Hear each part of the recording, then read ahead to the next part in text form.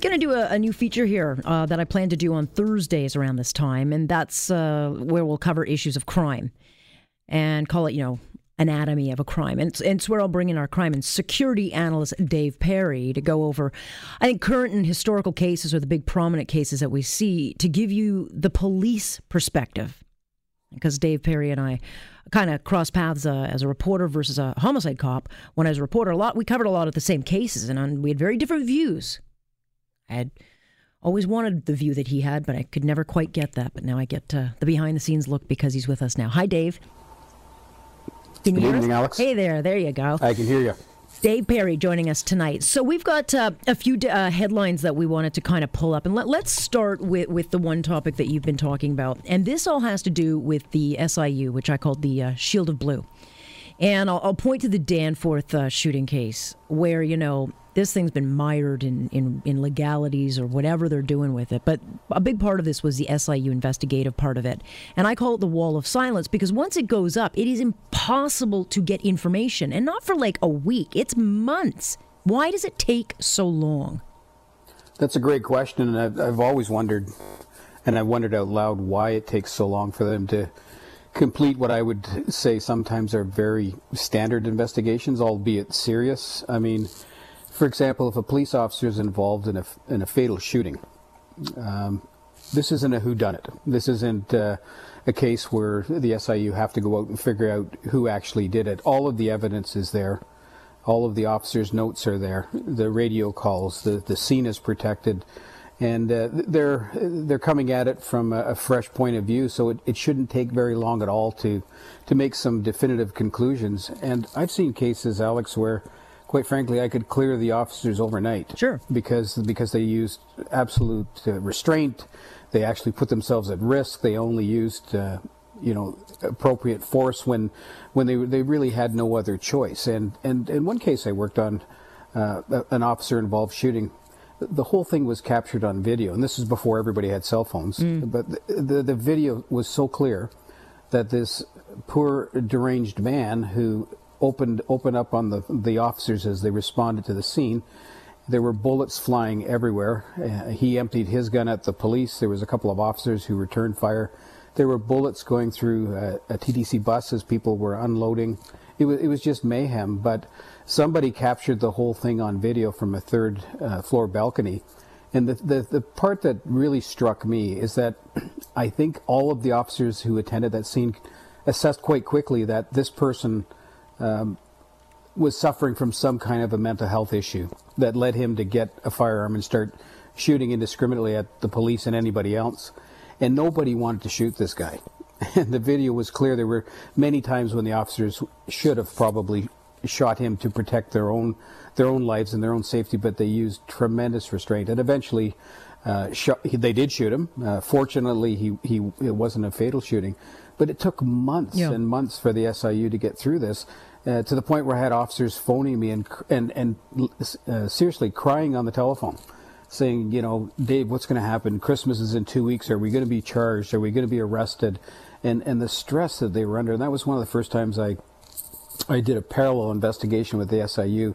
And I guess, to be real, I think they've come a long way. But boy, when you see things like the Danforth shooting and others where it just takes them so long to come out and say what pretty well everybody in the public already knows, that the officers acted appropriately. Yeah, but that's the problem. I mean, we should be getting faster at this, and we're getting slower at this. I mean, there's months and months and months between, the SIU taking over an investigation, and I get why they do it, Dave. I get it. It's frustrating for reporters because we know as soon as the SIU shows up, we can't get anything. I mean, it's impossible to get information, but I get why they do it for issues of dealing with cops, but it should not take months. And it doesn't do, I think, the cops any favors, because what it does is creates this vacuum of nothing that gets filled up with innuendo and a lot of mistrust. Absolutely, and I think it's a disservice to the public. And that's really who we all serve, whether you're the police officer or you're a member of the SIU. We all serve the public. And I think it's a big disservice when, for example, a family is coming out and saying, there's no way that my son was involved in firearms. He didn't have a gun, and so on. And meanwhile, every police officer who was at that scene that night would would state that there was a gun, that he did pull a gun on the police, he refused to drop it, and so on. Minutes later, when the SIU show up, at least they could make a statement that there was a firearm found at the scene.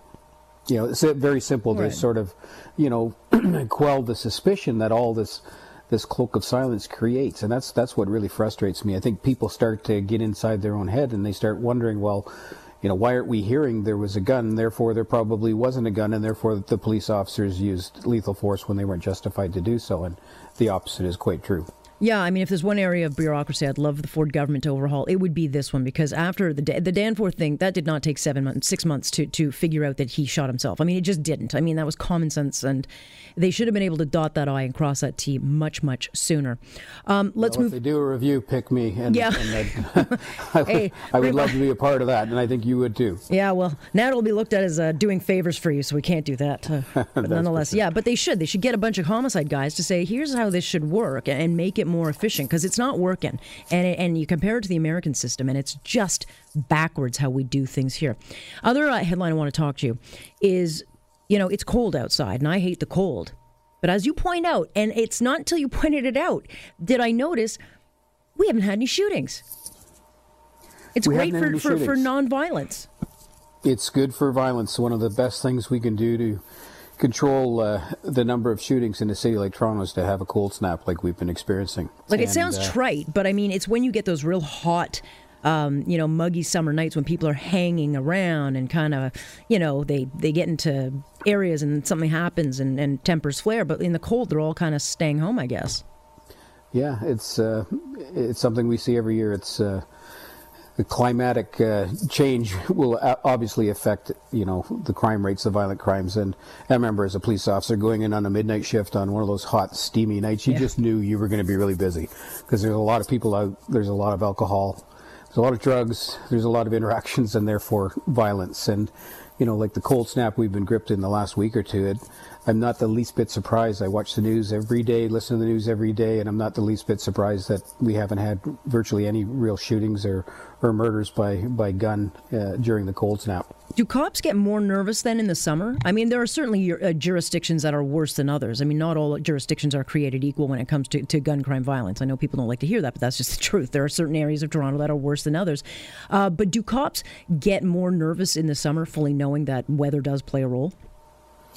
Yeah, I suppose you're even more alert in the hot summer months, knowing that there's so much activity and there are people, walking by you that potentially are carrying firearms and could engage with somebody or you as a police officer. So they're also, police officers, enjoy getting out there and doing their job. And for me as a young police officer, I kind of look forward to those hot summer nights where at least you weren't worried about drifting off to sleep and being bored. There was always something going on and lots to do. Yeah.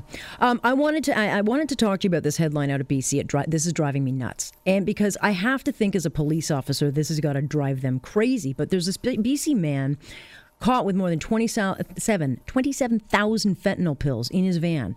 He was stopped for a traffic violation. The cop had a hunch something wasn't right because there were so many cell phones beside him. There was a lot of cologne being worn, and the guy was sweating profusely. So what does he do as a cop? He gets his drug-sniffing dog. The dog notifies him that he's found something, and I guess one of the ways drug dogs, indicate that is by sitting down. Well, a curb got in the way between the dog's butt and the ground, and so he didn't get the chance to fully sit down. And the judge's ruling at the BC Supreme Court said, I have found that the final sit confirmation was ambiguous and not sufficiently objectively reliable such that it adequately adds to the overall totality of circumstances so as to justify a search of the vehicle. In other words, this went against the accused charter rights. So a dog's failure to sit led to a guy being acquitted.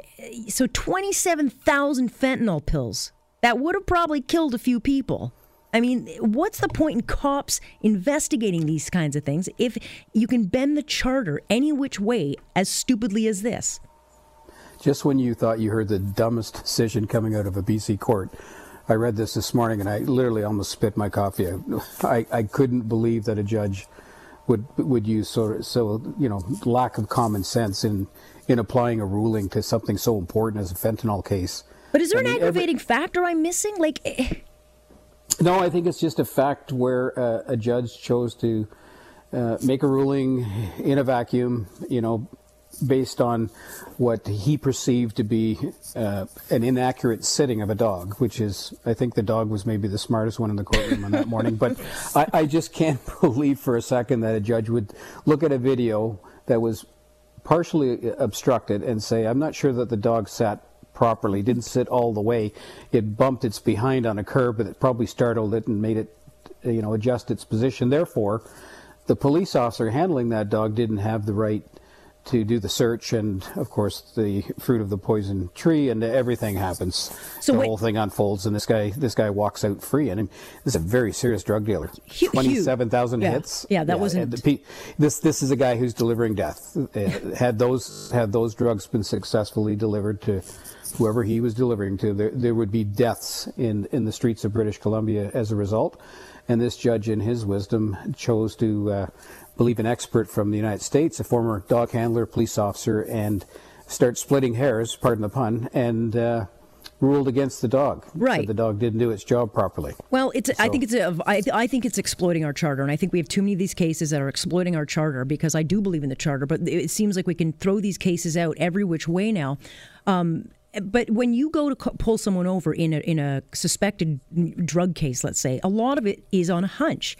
And yeah, you have to have cause, I guess, to bring someone in and search them. Sure. But to me, when a police officer pulls you over and they they think that you might be trafficking something, and they've got reasonable suspicion, why does that not factor in here?